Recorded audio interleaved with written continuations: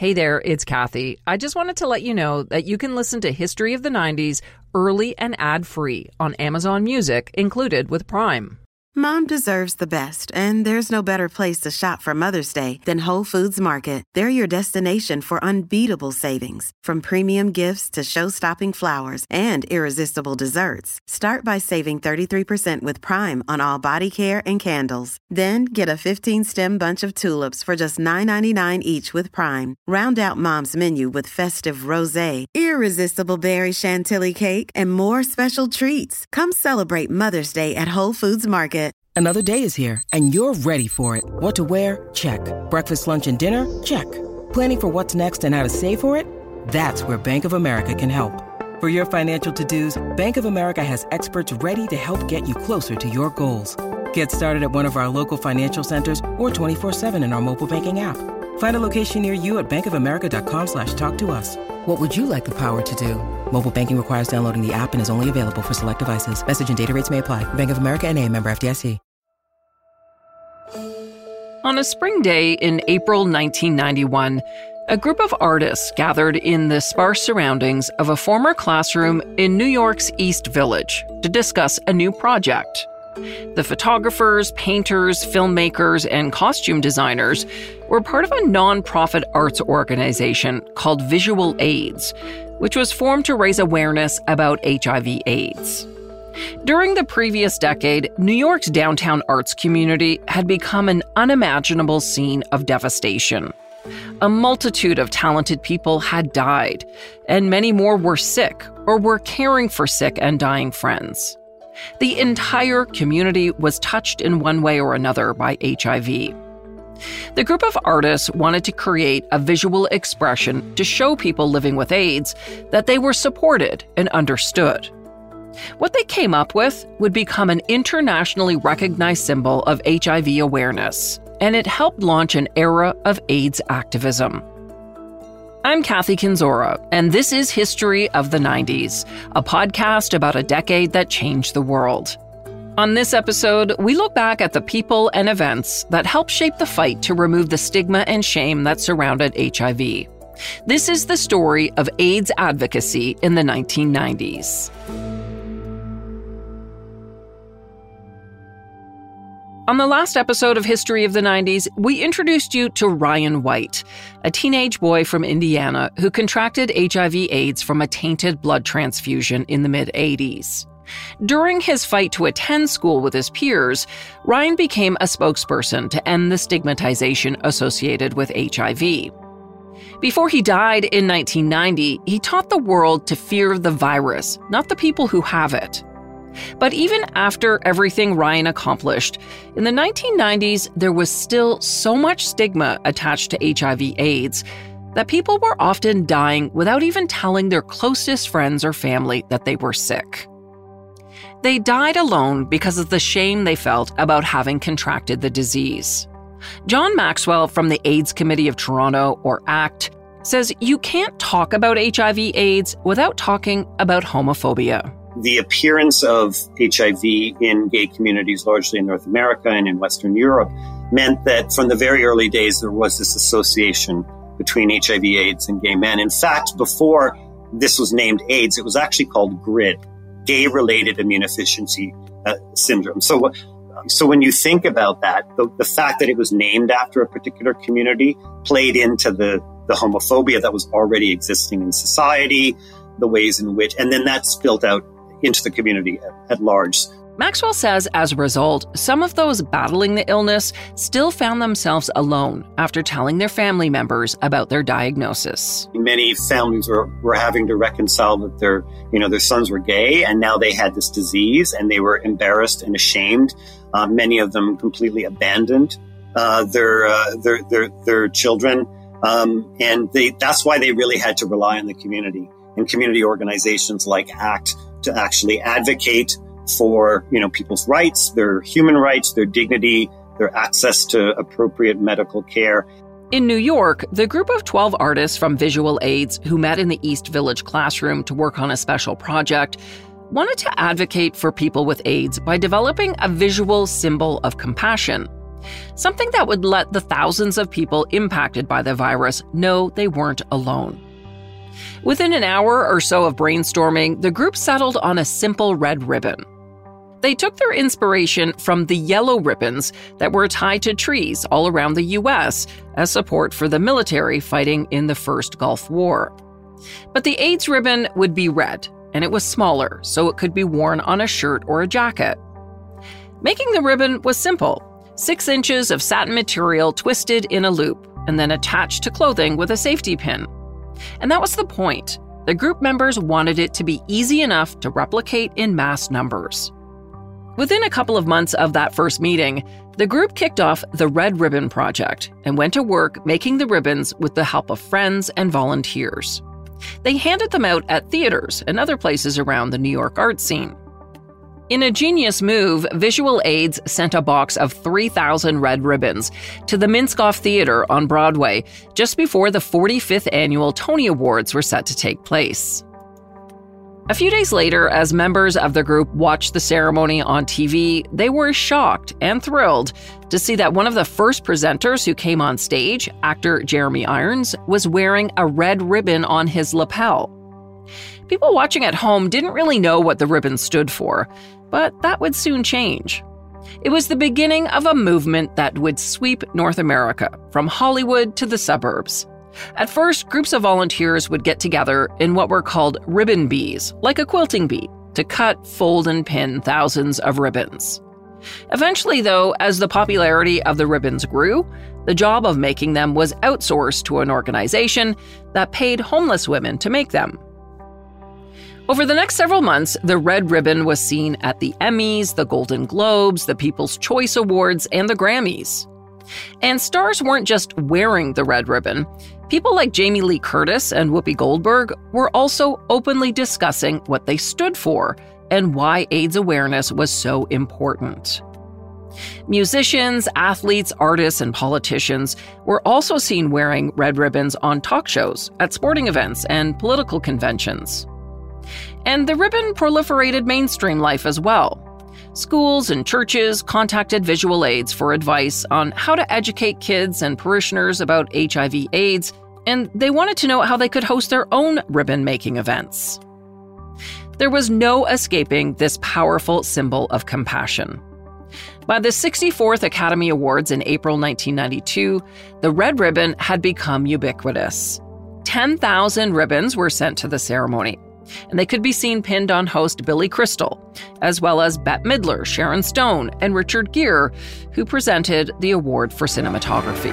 Yeah, hi. I just wanted to remind you again what this meant here. This red ribbon is in sympathy of AIDS victims all over the world. And since this is going to countries all over the world, I think an appropriate thing to think about is what can you do about it, which is in this day and age when defense budgets are shrinking, we could take some of that defense money and put it into AIDS research. I think we do it in our own country. Gere encouraged viewers to write or call their congressman or senator to demand that more money be spent on AIDS research. And that was the point of the Red Ribbon campaign. It wasn't a fashion statement, although it became a bit of one, with stars like Elizabeth Taylor sporting jewel-encrusted red ribbons. It was actually a desperate attempt to educate with a goal of saving lives. Roger McFarlane, who was the executive director of a theater-based AIDS group called Broadway Cares, said it best in 1992. A movie star wearing a red ribbon doesn't feed anybody or protect them from discrimination, but it does raise the issue that invisibility and silence can kill people. Not long after that pivotal Oscar ceremony, the little red ribbon made its way across the Atlantic Ocean to a massive concert at Wembley Stadium. We're here tonight to celebrate the life and work and dreams of one Freddie Mercury. On April 20th, 1992, 75,000 people wearing red ribbons attended a tribute for legendary Queen singer Freddie Mercury. He died the year before, on November 24th, 1991, from AIDS-related pneumonia. George Michael, Liza Minnelli, David Bowie, Annie Lennox, Axl Rose, and countless other famous people turned up to pay their respects to Mercury. The concert also raised vital funds for HIV research, and it helped educate people about the illness. For many outside the LGBTQ community, the AIDS epidemic was something you just heard about on the news. Mercury's death was the moment when HIV/AIDS became real to them. 24 hours before his death, the singer, who had privately been battling the illness for 2 years, finally confirmed that he had AIDS. In a statement, he said, "I felt it correct to keep this information private in order to protect the privacy of those around me. However, the time has now come for my friends and fans around the world to know the truth." Deborah Gold, the head of the National AIDS Trust, has said that Freddie Mercury's choice to go public with his HIV diagnosis was a cultural touchstone moment for the AIDS movement. It helped to raise awareness and remind people that they need to protect themselves from the virus. Another cultural touchstone occurred the same year Freddie Mercury died, when one of the greatest basketball players of all time made a stunning announcement at a hastily called news conference in Los Angeles. Because of the HIV virus that I have attained, I will have to retire from the Lakers today. Earvin Magic Johnson had just found out the day before that he was HIV positive while completing some preseason medical tests. When the Los Angeles Lakers point guard made the shocking announcement on November 7th, 1991, no one of his stature had publicly revealed an HIV diagnosis. Part of the reason the news was so shocking to many was because in 1991, HIV/AIDS was still largely seen as a disease that affected gay white men and drug users. A Black married heterosexual athlete just didn't sync up with what people thought about the disease. The other reason it was shocking was because at the time, HIV was still considered a death sentence. The life-saving drug therapies we have today had not yet been discovered, so people wondered if it meant Magic Johnson was going to die. But the 32-year-old NBA star told the room full of stunned reporters that he was fine. He had the virus, but no AIDS symptoms. And the man known as Mr. Showtime planned to stick around. I will now become a spokesman for the HIV virus because I want people and young people to realize that they can practice safe sex. And, sometimes you're a little naive about it and you think it could never happen to you. You only thought it could happen to, other people and so on and on. And it has happened, but I'm going to deal with it and my life will go on. When Johnson went public, 25% of those diagnosed with HIV in the United States were Black, despite only making up 12% of the country's population. And half of all women diagnosed with the illness were also Black. Public health officials trying to raise awareness were struggling to gain ground in the Black community. So Johnson's public acknowledgement of his diagnosis was huge. The tangible effect was seen immediately. The next day, calls to AIDS hotlines and testing centers more than doubled in most places. For example, the CDC received 50,000 calls in the first 7 hours after Magic's news conference. Normally, they got about 5,000 calls a day. The number of people being tested for HIV also increased sharply throughout the nation in the month after Magic's announcement. In New York City, the number jumped by almost 60%. Many of those seeking tests were heterosexual men and women who had engaged in risky sexual behavior in the past, something that Magic admitted he did in an autobiography released the next year in 1992. In it, he revealed that he got HIV after sleeping with dozens, if not hundreds, of women while on the road with the Lakers in the 1980s. But Magic Johnson's life and career were far from over. Although he was retired, fans voted for him to play in the 1992 NBA All-Star Game, and that led to a historic spot on the U.S. Olympic Dream Team that won gold in Barcelona. He coached the Lakers for one season in 93-94, and then made a short-lived comeback as a Lakers player in the 95-96 season. And today, Magic is healthy. The Hall of Famer is a successful businessman and a prominent spokesman for AIDS awareness. But not everyone with HIV/AIDS was that lucky. Hey, it's Ryan Reynolds, and I'm here with Keith, co-star of my upcoming film, If, only in theaters May 17th. Do you want to tell people the big news? All right, I'll do it. Sign up now and you'll get unlimited for $15 a month and 6 months of Paramount Plus Essential Plan on us. MintMobile.com/switch. Upfront payment of $45 equivalent to $15 per month. Unlimited over 40 gigabytes per month. Face lower speeds. Videos at 480p. Active Mint customers by 531.24 get 6 months of Paramount Plus Essential Plan. Auto renews after 6 months. Offer ends May 31st, 2024. Separate Paramount Plus registration required. Terms and conditions apply if rated PG. In 1992, HIV/AIDS hit a grim milestone in the U.S. It became the #1 cause of death among men aged 25 to 44. Over 21,000 men in that age group succumbed to AIDS-related illnesses that year. The numbers were staggering. By 1993, 92 Americans a day were dying from the virus. The CDC estimated that up to 1.5 million people in the U.S. had been infected with HIV since it was first recognized in 1981, and 205,000 had died. And over 10 years into the crisis, there was no talk of a vaccine, and not really even any successful treatments. Only 3 antiviral drugs, AZT, DDL, and DDC, had received approval from the FDA. They weren't a cure, but a treatment that was supposed to extend a patient's life. But HIV is a tricky virus. It has a biochemical knack for adapting to treatments that appear to be effective at first. So new viral strains soon appeared that were resistant to AZT and the other antivirals. In an effort to speed up the discovery of drugs that could stop the epidemic, in the fall of 1993, President Bill Clinton established the National Task Force on AIDS Drug Development. The 15-member panel included people from AIDS-impacted communities as well as AIDS researchers. But the vocal AIDS activist group ACT UP called the task force smoke and mirrors and criticized President Clinton for not living up to promises he made during the election campaign.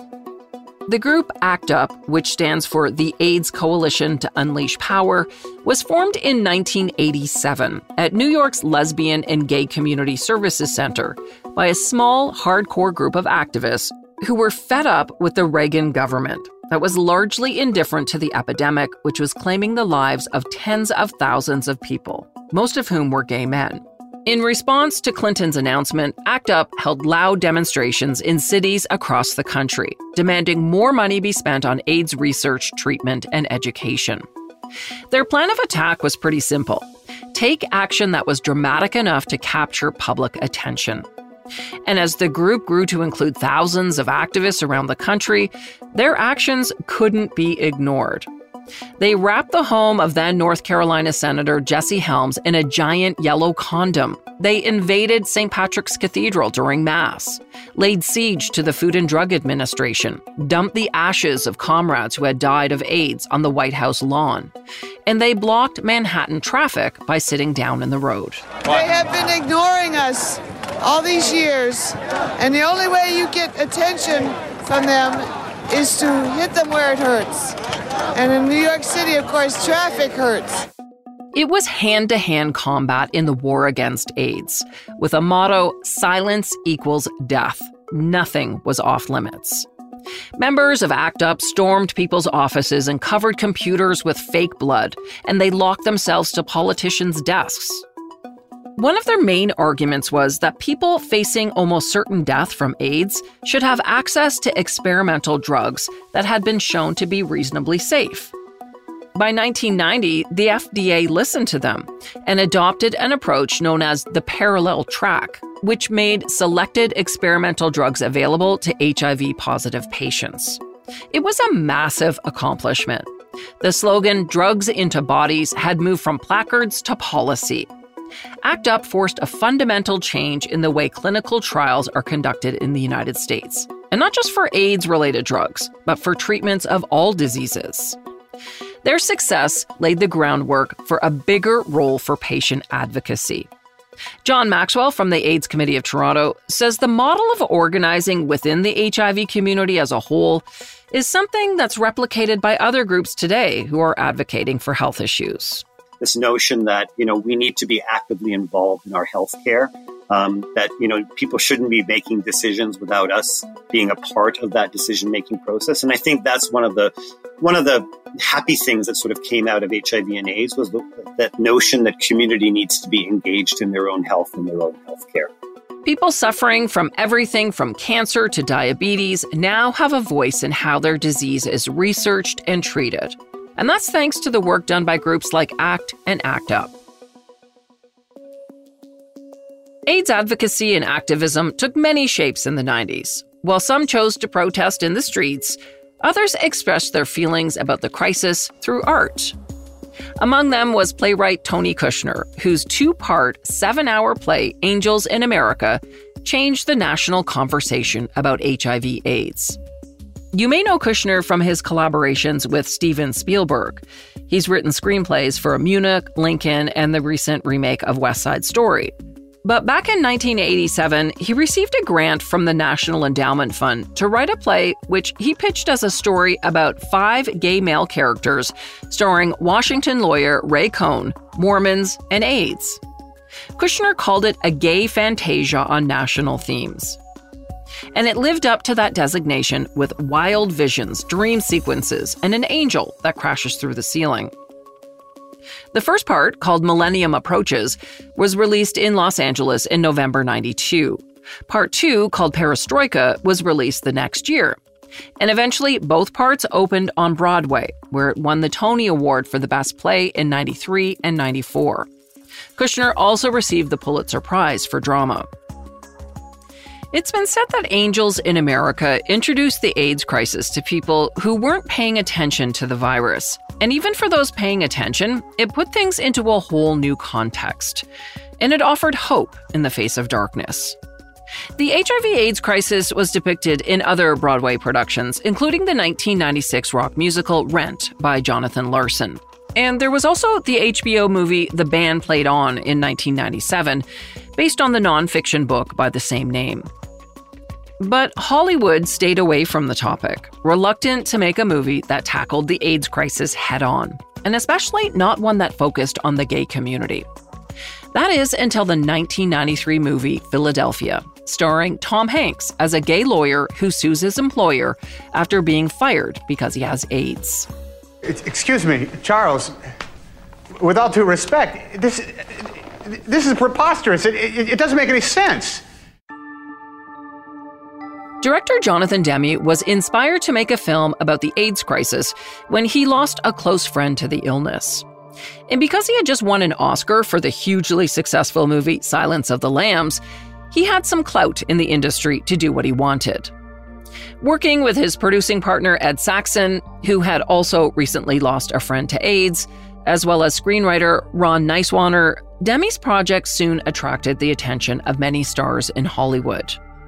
In fact, actor Tom Hanks reportedly wanted the role at all costs, and he insisted that his agent cold call Demme and convince him he was the one for the job. 37-year-old Hanks, who had made a name for himself in comedies and rom-coms like Turner and Hooch and Sleepless in Seattle, was desperate to become a serious actor. And a movie about a gay lawyer dying of AIDS was exactly the role that could do that.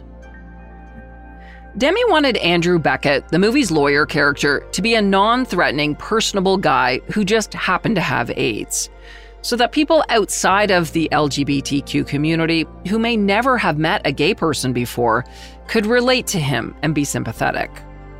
And Tom Hanks turned out to be the all-American guy next door he was looking for. During filming, Hanks lost 40 pounds to correspond with his character's failing health.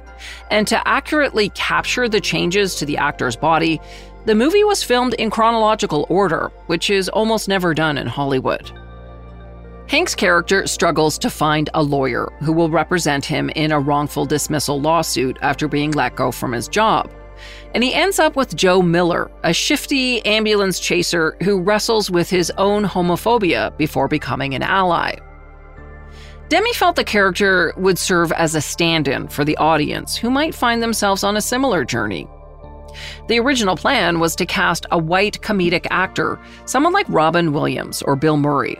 By chance, producer Ed Saxon ended up on a plane sitting next to Denzel Washington, Saxon was reading the script for the movie, and after Washington found out what it was about, he too wanted to get involved and convinced Demme he was right for the role. The director considered a few other names for the movie, including At Risk, People Like Us, and Probable Cause, before settling on Philadelphia. He also considered another musician for the movie's moving theme song. Demme initially commissioned Neil Young to take a stab at the theme music, but Demme felt the song he came up with, called Philadelphia, was too haunting to open the movie. Sometimes I think that I know what love's all about, and when I see the light. So instead, Young's song was used over closing footage of lawyer Andrew Beckett as a child, and Bruce Springsteen was tapped for the opening song. Reflection in the window, know my own face, brother. You're gonna leave me wasting away on the streets of Philadelphia. Springsteen's song Streets of Philadelphia, which was only slightly less haunting than Neil Young's, ended up winning an Oscar at the 1994 Academy Awards. Tom Hanks also grabbed the Oscar for Best Actor. I know that my work in this case is magnified by the fact that the streets of heaven are too crowded with angels. We know their names. They number 1,000 for each one of the red ribbons that we wear here tonight. In his speech, Hanks thanked a high school drama teacher, calling him a fine gay American. There's an urban legend that Hanks unexpectedly outed his former teacher on national television that night, but in fact, he asked and received permission from the teacher to make the comment. The movie, which earned over $200 million on a $26 million budget, helped foster AIDS awareness and compassion for people living and dying from the virus. But it was not universally loved in the gay community. Some argued that the Hanks character was desexualized and two-dimensional. Renowned AIDS activist Larry Kramer called it legally, medically, and politically inaccurate. He said he didn't believe for 1 second that Hanks' character was gay. At the time, Hanks defended his performance by saying in order to reach a mainstream audience, they really had to take care how Andrew Beckett was presented. More recently, though, Hanks has admitted that a movie like Philadelphia could and should not be made with a straight man in the lead role. He said, "We are way beyond that today." And while he may be right that progress has been made with regards to LGBTQ representation in movies and on TV, there certainly are many examples still of straight actors being cast in gay roles, including Bradley Cooper, who is currently shooting a biopic of Leonard Bernstein, and Ewan McGregor, who recently won an Emmy for playing Halston.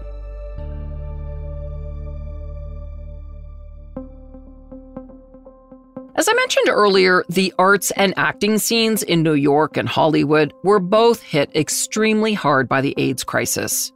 So too were the fashion and makeup artist communities. And in response, a makeup company with roots in Canada launched one of the most profound social campaigns in the history of the beauty industry. As the MAC Cosmetics brand was growing in popularity in the 90s, founders Frank Angelo and Frank Toscan, who were partners in business and life, wanted to give something back.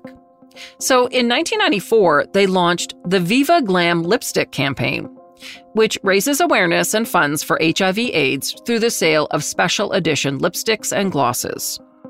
Not a lot of businesses wanted to talk about HIV/AIDS at the time, so it was considered a pretty big risk. But that didn't stop the two Franks. In fact, they doubled down and picked RuPaul to be the face of the first Viva Glam campaign. RuPaul had shot to fame the year before with the hit song Supermodel of the World.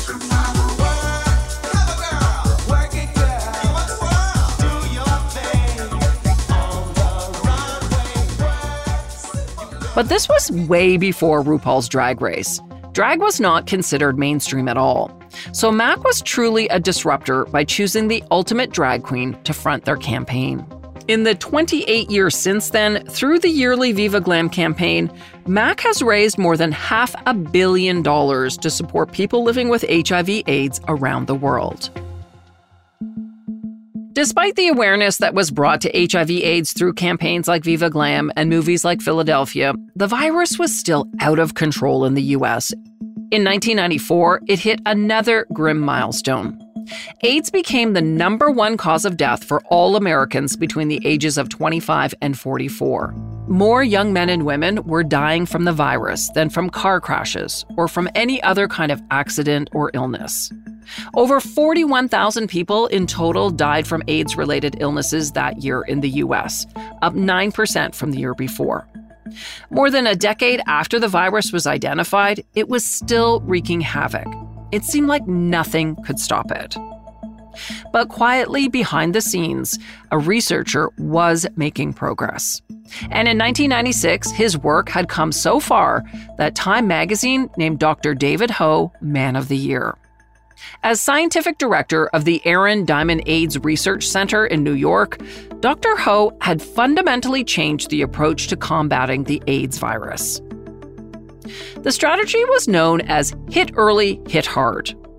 Dr. Ho advocated that patients should be treated with a cocktail of aggressive antiviral drugs in the very early stages of infection, instead of waiting until they got sicker, or in some cases, until they had full-blown AIDS. Using this strategy, Dr. Ho had managed to lower the virus count so low in some patients that it was possible that AIDS no longer meant a death sentence. By the following year, 1997, the hit early, hit hard strategy became the norm in treating HIV/AIDS. And amazingly, the number of AIDS deaths in the U.S. finally began to drop, down 47% from the year before. For the first time since the crisis began, there was hope. Dr. Ho's development brought into use what's known as highly active antiretroviral therapy, or HAART, turning HIV/AIDS from a fatal diagnosis to a controllable condition. Today, HIV/AIDS treatment has advanced so much that in many cases, patients are only required to take 1 pill a day to remain healthy. Now, somebody diagnosed with AIDS who has the right kind of support can live just as long as someone without AIDS. In fact, their viral load can drop so low that it becomes undetectable. And John Maxwell from ACT says that means they can no longer transmit the virus to another person. That's a real game changer. And there was a slogan created a number of years ago called U equals U, which means undetectable equals untransmittable. That is something that we need to be telling everyone. It is not a death sentence. You can live a long, healthy life. But many vulnerable populations in Canada, the United States, and other parts of the world like Africa and Latin America still don't have equal access to treatment. Indigenous people, gay bisexual men, Black people, and injection drug users are disproportionately affected by HIV. And they also still face stigmatization. And I like to draw the parallels between sort of COVID-19 and it first being referred to as the Wuhan virus, or as Trump liked to call it, the China virus. And then you saw the anti-Asian hate, the stigmatization. Well, that very much happened with HIV in a North American context because it was so much associated with gay men. And we know it wasn't just gay men. There were drug users. Others were getting HIV and AIDS. They just didn't necessarily have the access to testing until later to be able to find out. And so to this day, you still have this perception that gay men equals AIDS. Globally, in 2020, there were over 38 million people living with HIV, with over 1.5 million new infections reported that year. What's still needed is a vaccine to stop infections in the first place. Something that many, including John Maxwell, believes could have been developed a long time ago, if the will existed. And I honestly believe when we look at the response to coronavirus, and yes, mRNA vaccines have been in development since SARS, but we see how within a year we had a vaccine for this. Here we are 40 plus years, we're nowhere near a vaccine for HIV. Sure, we've had tremendous developments in treatment for people living with HIV, but I wonder if in a North American context, had HIV first emerged amongst heterosexual communities, we would likely be much further ahead than where we are even today. But the good news is the science behind the coronavirus vaccines may help end the 4-decade fight against HIV/AIDS. The new mRNA technology, which was used to develop COVID vaccines, means vaccines can be created and tested in months, not years like traditional technologies. And that's a much-needed boost for scientists working on an HIV vaccine. They can make and test vaccines quickly and tweak or tinker with them as needed to deal with variants in real time. For the first time in 40 years, researchers are optimistic that a vaccine will be approved sometime in the near future. Thanks for joining me for this look back at the journey AIDS advocacy took through the 1990s. And thanks to John Maxwell, the executive director of the AIDS Committee of Toronto, for sharing his memories of that era. John's entire interview is available to Patreon subscribers. Check it out at www.patreon.com/historyofthe90s. It's not expensive, and it gives you access to more history of the 90s. Thanks to a couple of new members, Lana and Holly. Your support is greatly appreciated. History of the 90s is on Twitter and Facebook at 1990s History and on Instagram at That 90s Podcast. This episode was written and hosted by me, Kathy Kinzora. Our producer is Dila Velasquez, and sound design and final production is by Rob Johnston. See you next time for more History of the 90s.